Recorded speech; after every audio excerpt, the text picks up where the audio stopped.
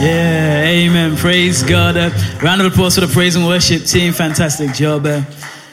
Thank you, Lord, indeed. I love that song. Amen. Good old Don Moen. Amen. Church, we turn in our Bibles to Matthew chapter 3. We're going to, today might be slightly different to the normal approach, but I believe it's important to understand certain things in the house of God. And one of the things we need to understand is doctrine. You see, doctrine is a set of beliefs or a belief about something. And I believe it's important in the house of God, you should be able to understand what it is you actually believe. Can you say amen in this place? There's nothing worse than coming to church and quote unquote believing things, but actually not knowing why you believe these things. There's nothing worse than labeling yourself a Christian, but not really fully grasping the foundational doctrines of what it is to be a follower of Christ. So that's why I want to kind of focus on doctrine this evening. Doctrine, a set of beliefs, what we understand about a certain situation or a certain subject. That's called doctrine. And today I want to speak about the Holy Trinity. The sermon title is nice and simple, the Holy Trinity. And it's very, very important to speak about doctrine because how many know there's so much out there that can confuse us? Can you say amen in this place? All you've got to do is spend 20 minutes on YouTube and you can be bamboozled. Come on. From beliefs that you've had firm from young. Your grandmama used to tell you. Your parents used to tell you. You flip on YouTube and all of a sudden now you're confused. Now you don't understand where to stand on certain issues. Look at 2 John 1, verse 7 to 11. The Bible says, "For many deceivers have gone out into the world who do not confess Jesus Christ as coming in the flesh. This is a deceiver and an antichrist. Look to yourselves that we do not lose those things we worked for, but that we may receive a full reward. Whoever transgresses and does not abide in the doctrine of Christ does not have God. He who abides in the doctrine of Christ has both the Father and the Son. If anyone comes to you and does not bring this doctrine, do not receive them into your house." The Bible says don't even greet them. For he who greets him shares in his evil deeds. Listen, we all know Hebrews 13 and 8, where the Bible says Jesus Christ is the same yesterday, today, and forever. Well, we understand that verse. We say it many times. It's one of our verses we just throw out there. But verse number 9 of the same chapter goes on to say, "Do not be carried away with various strange doctrines." Why? Because Jesus hasn't changed. Come on. If Jesus still said one thing when he was walking this earth, listen, he still believes that today. Can you say amen in this place? Things don't automatically change. There's a new age. There's a new way to look at things. No, we have to understand that there are strange doctrines out there that can take us to places we should not be going. And we start to believe things we should not believe. And now we're all confused. So today, like I said, the central focus of a born-again, Bible-believing Christian is the understanding of the Holy Trinity. And I just want to speak to you about out of the text, Matthew chapter 3. Verse number 13, familiar story when Jesus was baptized. Jesus Christ himself was baptized. The Bible says, "Then Jesus came from Galilee to John at the Jordan to be baptized by him. And John tried to prevent him, saying, 'I need to be baptized by you, and you're coming to me?'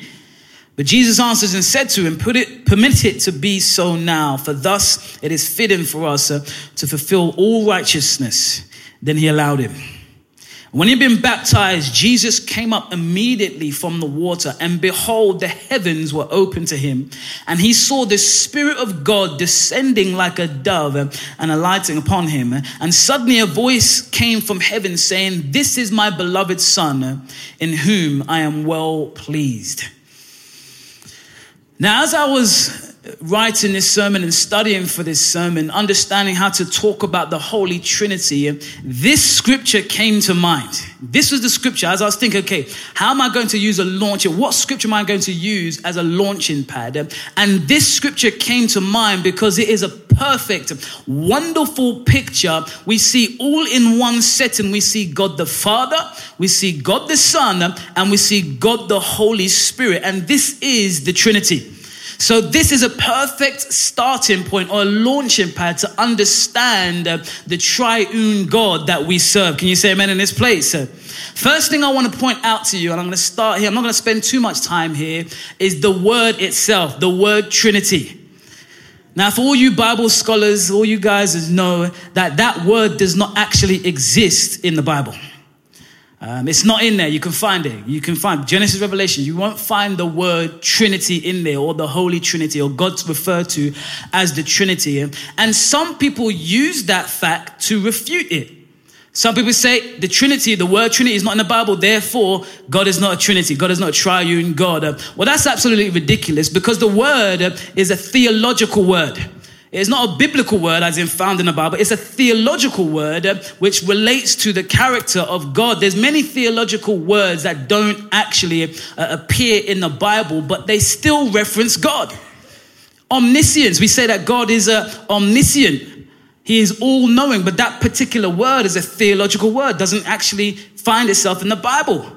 And you can kind of look at all of these theological words that we use to describe God. So the argument saying that because the word Trinity is not in the Bible, therefore it doesn't exist, is refutable in itself. But the origins of the word, it's the English equivalent, comes from the Latin word trinitas, which means, or is described as the tripleness or the threefold. And it's used to collectively talk about God the Father, the Son, and the Holy Spirit as we see it today. So we want to understand that and pull that out of Scripture. Although the word Trinity is not in the Bible, Scripture does teach that we serve a triune God. And we're going to use Scripture today to understand that. And we see in 2 Timothy 3:16, the Bible says, Paul said to Timothy, all scripture is given by inspiration of God and is profitable for doctrine, for reproof, for correction, for instruction in righteousness. So we're going to use the word of God to explain the Trinity. Is that all right? Do we understand that? We've been with so far? Amen. God bless you. So we're going to look towards the triunity. So first of all, the doctrine defined. Within the nature of the one true God, there are three persons, the Father, the Son, and the Holy Spirit, all sharing the same attributes as one. So we have one true God, but within the nature of God, there are three persons, all sharing the same attributes as one. And in order to understand Scripture, we need to first understand that we know that the Bible as we have it today is split into two, the Old Testament and the New Testament. And we must first settle the idea that the New Testament completes the Old Testament. And in order to interpret the New Testament, we need to interpret it in light of the Old Testament. And what Scripture tells us is that there is one God, and that's easy to comprehend. There is one God, one true God.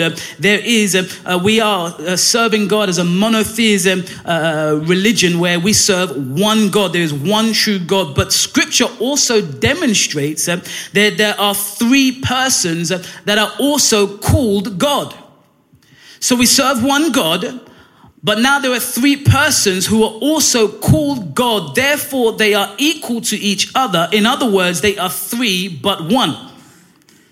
If I can demonstrate that there are three persons and they are all called God, as in Jehovah, Yahweh, they are all called God, well, then we deduce that those three are actually the same. Does that make sense? You're able to demonstrate three individuals, but then you're actually able to demonstrate that they are the same. And we're going to break this down. We're going to start off with the Father. 2 Peter chapter 1, verse number 17. Bible says, he, this is Jesus, he received from God the Father honor and glory when such a voice came to him from the excellent glory, "This is my beloved Son, in whom I'm well pleased." So this is contrasting or taking the story of our main text when Jesus was baptized. But here we see that God is identified as the Father. It says he received from God the Father. That word God, Yahweh, Jehovah, we understand the existing one, God the Father. So he's identified God himself as the Father. We also see in the same scripture the Son. Well, who is the Son? We understand that God is the Father, but it just says the Son in whom I'm well pleased. Well, who is the Son? Well, let's go back to Exodus 3. I don't want you to lose me on this one. I might not throw in many jokes in this one, but I want you to understand, because sometimes we can go through life and navigate without fully understanding the God we serve. I know we're not going to be able to comprehend him this side of heaven, but there is some things we can learn about God. So Exodus 3:13.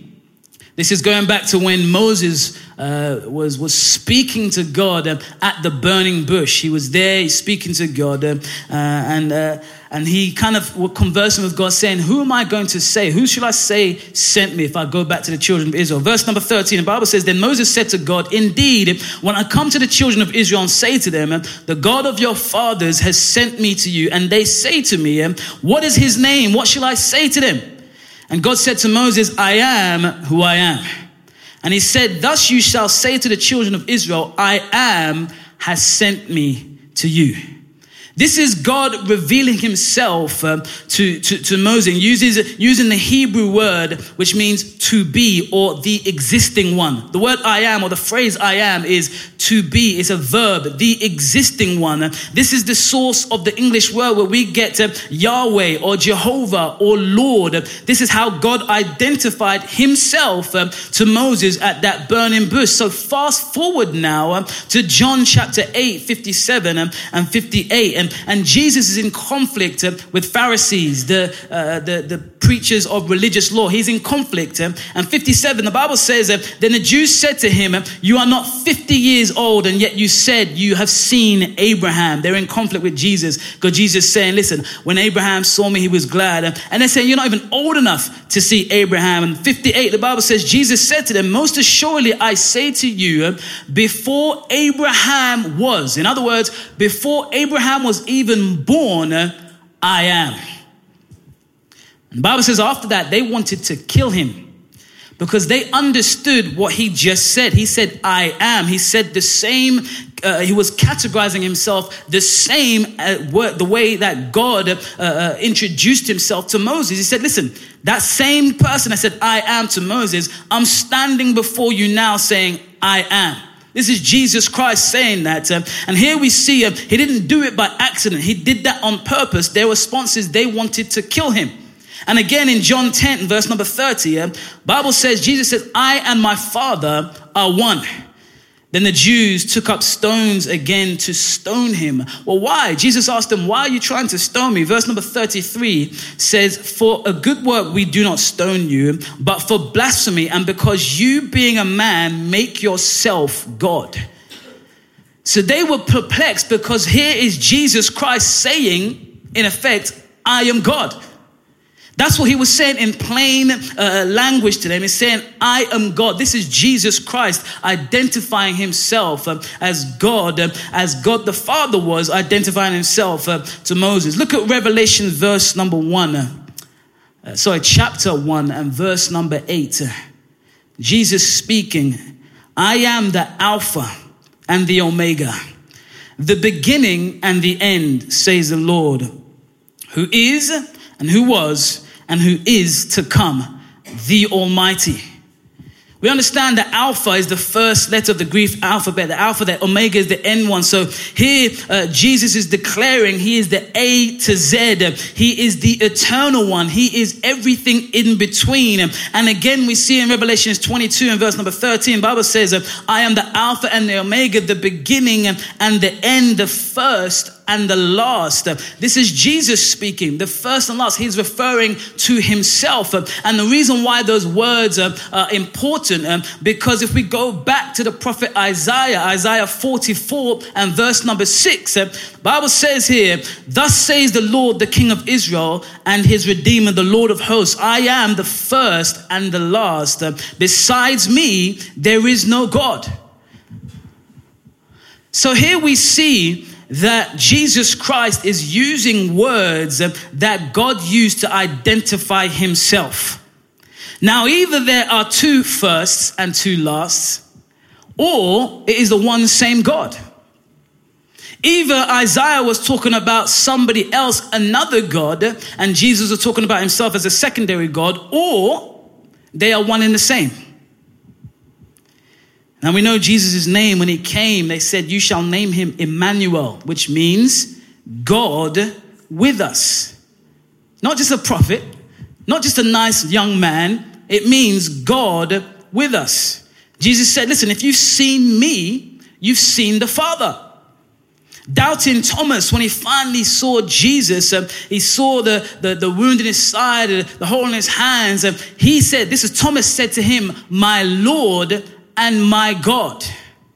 We need to understand when we're talking about Jesus Christ, we're not just talking about another character in history. We're not just talking about what the Jehovah's Witnesses say. They say he is a creation of God. Well, they also believe that there is one God. Well, they say that Jesus is a God. Well, that to me says now there's two gods and there's not one God. We have to understand that God the Father and God the Son are one. Can you say amen in this place? So that leaves then God, the Holy Spirit. Well, first we have to address him correctly because he is a he and not an it.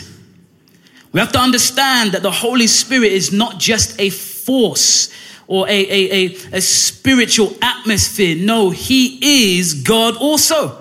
We have to understand that God is the Father, the Son, and also the Holy Spirit. And the scripture we're about to read will expose that the Holy Spirit is actually a person and not just a force. We look at the book of Acts chapter 5, and verse number 1 to 4. We hear a story of where a man and his wife were, in those days in the early church, they sold possessions and gave it to each other so everyone has needs. And here we are in verse number 1. The Bible says, but a certain man named Ananias with Sapphira, his wife, sold a possession and he kept back part of the proceeds, his wife also being aware of it, and brought a certain part and laid it at the apostles' feet. But Peter said, Ananias, why has Satan filled your heart to lie to the Holy Spirit?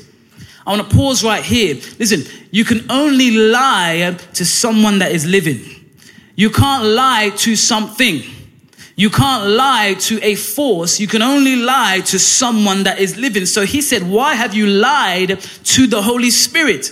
Therefore inferring that the Holy Spirit is a person, is living. He says, why have you lied to the Holy Spirit?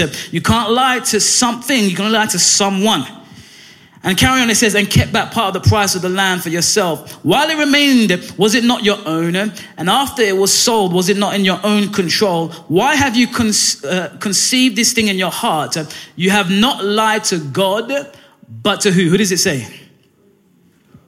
Sorry, you've not lied to men. So you've not lied to men. Who does it say? To God. So in the same vein, in the same conversation, here we see the apostle saying you've lied to the Holy Spirit and you've actually lied to God because they are the same. Acts 13, chapter 13, verse number 1 to 2. The Bible says, now in the church, that was at Antioch, there was a certain prophet and teachers, Barnabas and Simeon, who was called Niger, Lucius of Cyrene, Manim, who had been brought up with the Herod, the tetrarch, and Saul, and they ministered to the Lord and fasted. The Holy Spirit said, now separate to me Barnabas and Saul for the work to which I have called them. Who said that? the Holy Spirit said. Again, we hear someone is saying something, and he personalized says, now separate to me Barnabas and Saul for the work which I have called them. In other words, he's personalizing it, that God is the Holy Spirit. It isn't just a force. Talking about something, it's a feeling. I've heard people describe the Holy Spirit as a feeling. No, he is part of the Godhead. He is he and not an it. So we've identified three persons and they are all called God. We've identified God the Father. We've identified Jesus himself saying, I am. In other words, I am Yahweh. We've identified that the Holy Spirit is also called God. But yet in 1 Timothy 2:5, the Bible says that there is one God. So therefore, the three persons are one God. And the thing is, people say this defies logic. It's not logical. Well, as Jesus said to the Pharisees, listen, you don't know the power of God or the scriptures. Because the scriptures show us that God is 3 in 1. And the power of God is enough to do whatever he wants to do. Can you say amen in this place?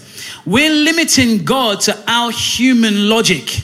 And if we try and limit God to our human logic, that's when we start to get confused. You're thinking, no, he can't do this. And how can that work? But listen, God is above our ways. His ways are above our ways. His thinking is above our thinkings. Can you say amen in this place?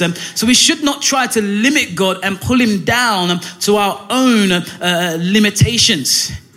I want to quickly look at the Trinity at work. In some places, you wouldn't necessarily notice the Trinity at work, but have a look at the Trinity at work in the incarnation of Jesus, when Jesus entered the scene. Luke 1 and verse number 35, the Bible says, and the angel answered and said to her, the Holy Spirit, that's the third person of the Trinity, will come upon you, and the power of the highest, that's the first person of the Trinity, will overshadow you. Therefore also the Holy One who is to be born will be called the Son of God. There's the second person of the Trinity. So in that whole incarnation, you see the whole Trinity at work. You see the Holy Spirit that will come upon Mary, the highest that will overshadow her, and of course the Son of God that will be born. There is the Trinity at work in the incarnation. And our main text, obviously the baptism of Christ. We see the Trinity at work there when Jesus was baptized. That's the Son. He came up. The Bible says that the Holy Spirit, that's the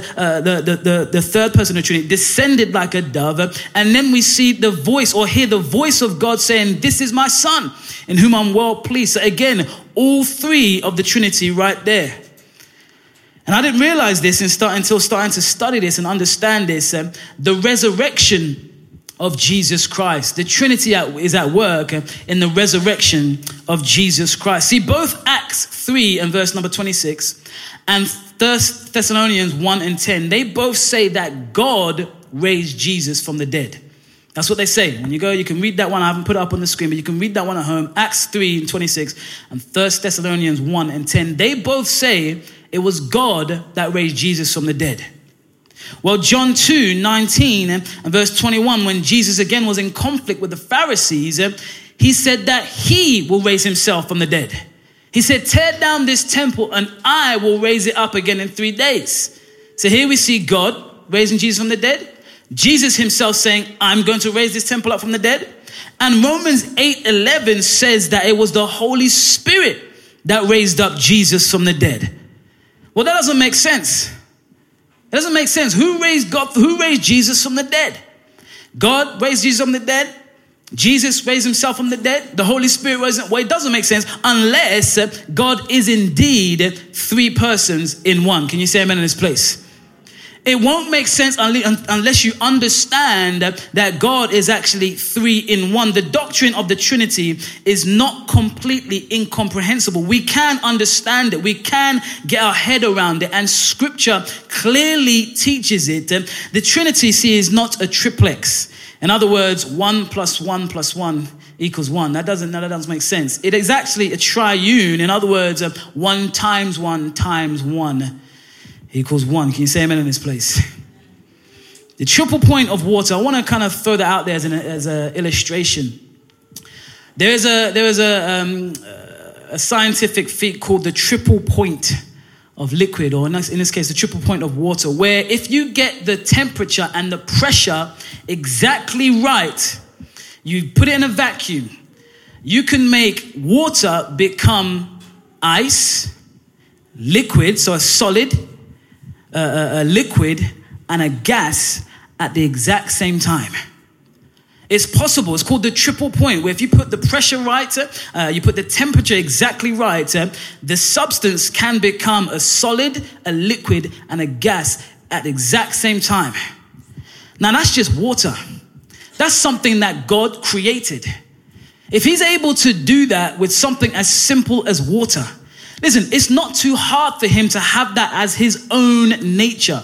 It's not too hard for him to be three in exactly the same time. It's not too hard for God to be called God the Father, God the Son, and God the Holy Spirit at exactly the same time. But you see, we know there is three persons, but in Deuteronomy 6:4, the Bible says, "Hear, O Israel, the Lord our God, the Lord is one."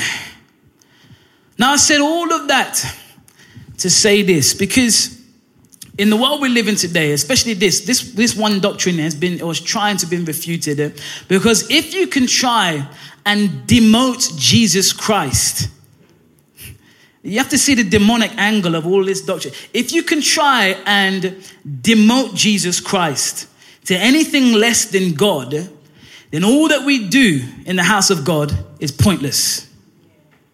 Listen, if the devil can get you to believe that Jesus Christ is even just a little bit less than God himself, then all that we believe in is futile. Because that means that we cannot be washed of our sins. We cannot be atoned for, because Jesus was just a prophet. But no, we need to understand the Trinity as foundational, because Jesus Christ was not just a good man. He was God in the flesh, 100% God and 100% man. What people can't comprehend is the fact that he said, "I'm going to give up certain things. I'm going to leave my majesty and step into frail humanity." Because he is God, he's able to do that.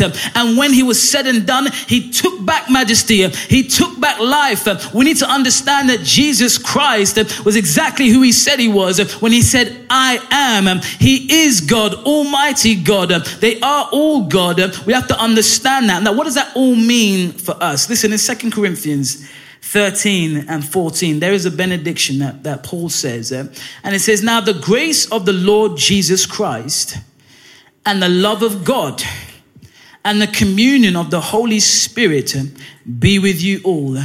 Amen." This is why we need to understand the Trinity, so that the triune God can minister to us in his entirety. He says you need the grace of the Lord Jesus Christ. You need the love of God, and you need the communion of the Holy Spirit. We need to understand the three persons of God so that we can serve correctly, so that we can worship correctly, so that we can function correctly, we can do things correctly. I spoke about the human body, the human being this morning, talking about body, mind, and soul. We understand that capability. Well, we need to understand that with God, the Father, the Son, and the Holy Spirit. And we need to understand the foundational doctrine, because there's coming a time, and dare I say we're in the time already, where many strange doctrines will come upon us and will have you confused, asking questions about, what does this mean? Does this actually mean? And you need to understand, if it doesn't align with the Bible, it is demonic. If it tries to demote Jesus Christ, it is demonic. It is an antichrist. Don't care what it looks like. Package it up how you want. Call it whatever you want. If you try and demote Jesus Christ, you are an antichrist. And we need to understand that, church, because I really do believe that as we see the day approaching, we're going to see more and more strange doctrines come upon us. And some of us may even be, the Bible says, even God's elect can be misled. We're going to see signs and wonders, the Bible says. in order to mislead us. So church, we need to get into the word of God and understand doctrine for ourselves. Listen, I thank God for the organized religion we have nowadays. We have a church we can come to. There's preachers that can come that can minister to us. But we can't forget delving into the scripture ourselves. We can't forget to digest on the word of God for ourselves, so we're able to fully understand. If somebody came and listen, if a Jehovah's Witness came knocking at my door today, I won't be bamboozled because I know what the truth says. I know what the word says about God. They understand that they believe that there is no Trinity. They believe God or Jesus is a created being. I'm able to pull out the Bible and say, listen, thus says the word of the word of the Lord. Can you say amen in this place? And we need to all be the same, because there's times coming where the enemy would seek to confuse the body of Christ with all sorts of strange doctrines. But today was about the doctrine of the Holy Trinity. God the Father, God the Son, and God the Holy Spirit. Let's bow our heads. Let's close our eyes in this place. Doctrine. We need to understand doctrine. True doctrine. Because there's many false or strange doctrines that are here now and are yet to come. And we should not be swayed. We should not be pulled away, distracted. We need to understand what the word of God says. This is God's word revealed to us, inspired by the Holy Spirit. The Bible says that all scripture is profitable. All scripture. We need to digest it. Today we're talking about the Holy Spirit, God the Father, the Son, and the Holy Spirit. Don't let anyone tell you that the Trinity is incomprehensible. Don't let anyone tell you that the Trinity is not biblical. We just spent a couple of minutes talking about some of the things. There's studies that can go on that shows that God is 3 in 1. But we should be blessed by that. That we have a God who is the Almighty. A God who is transcendent, far and high and lofty. We can't even comprehend his majesty. We have a God the Father, the Creator, the Almighty, everlasting. But we also have a Savior who stepped into humanity, who knows what you're going through, who's felt some of the things that you felt, has gone through some of the temptations that you have. And we also have a God who would dwell inside of us. Literally, his spirit will live inside of us. What a blessing to have God in all 3 capacities like that. God who is huge, high and lifted up. God, Jesus Christ, who is able to be a mediator, who's able to be a high priest, understanding what we're going through. And God, the Holy Spirit, who will literally dwell inside of us and control us. What a blessing it is. Don't let anyone sell the God the Bible short to you. Understand that. Get to know him. Get to know him. God is 3 in 1.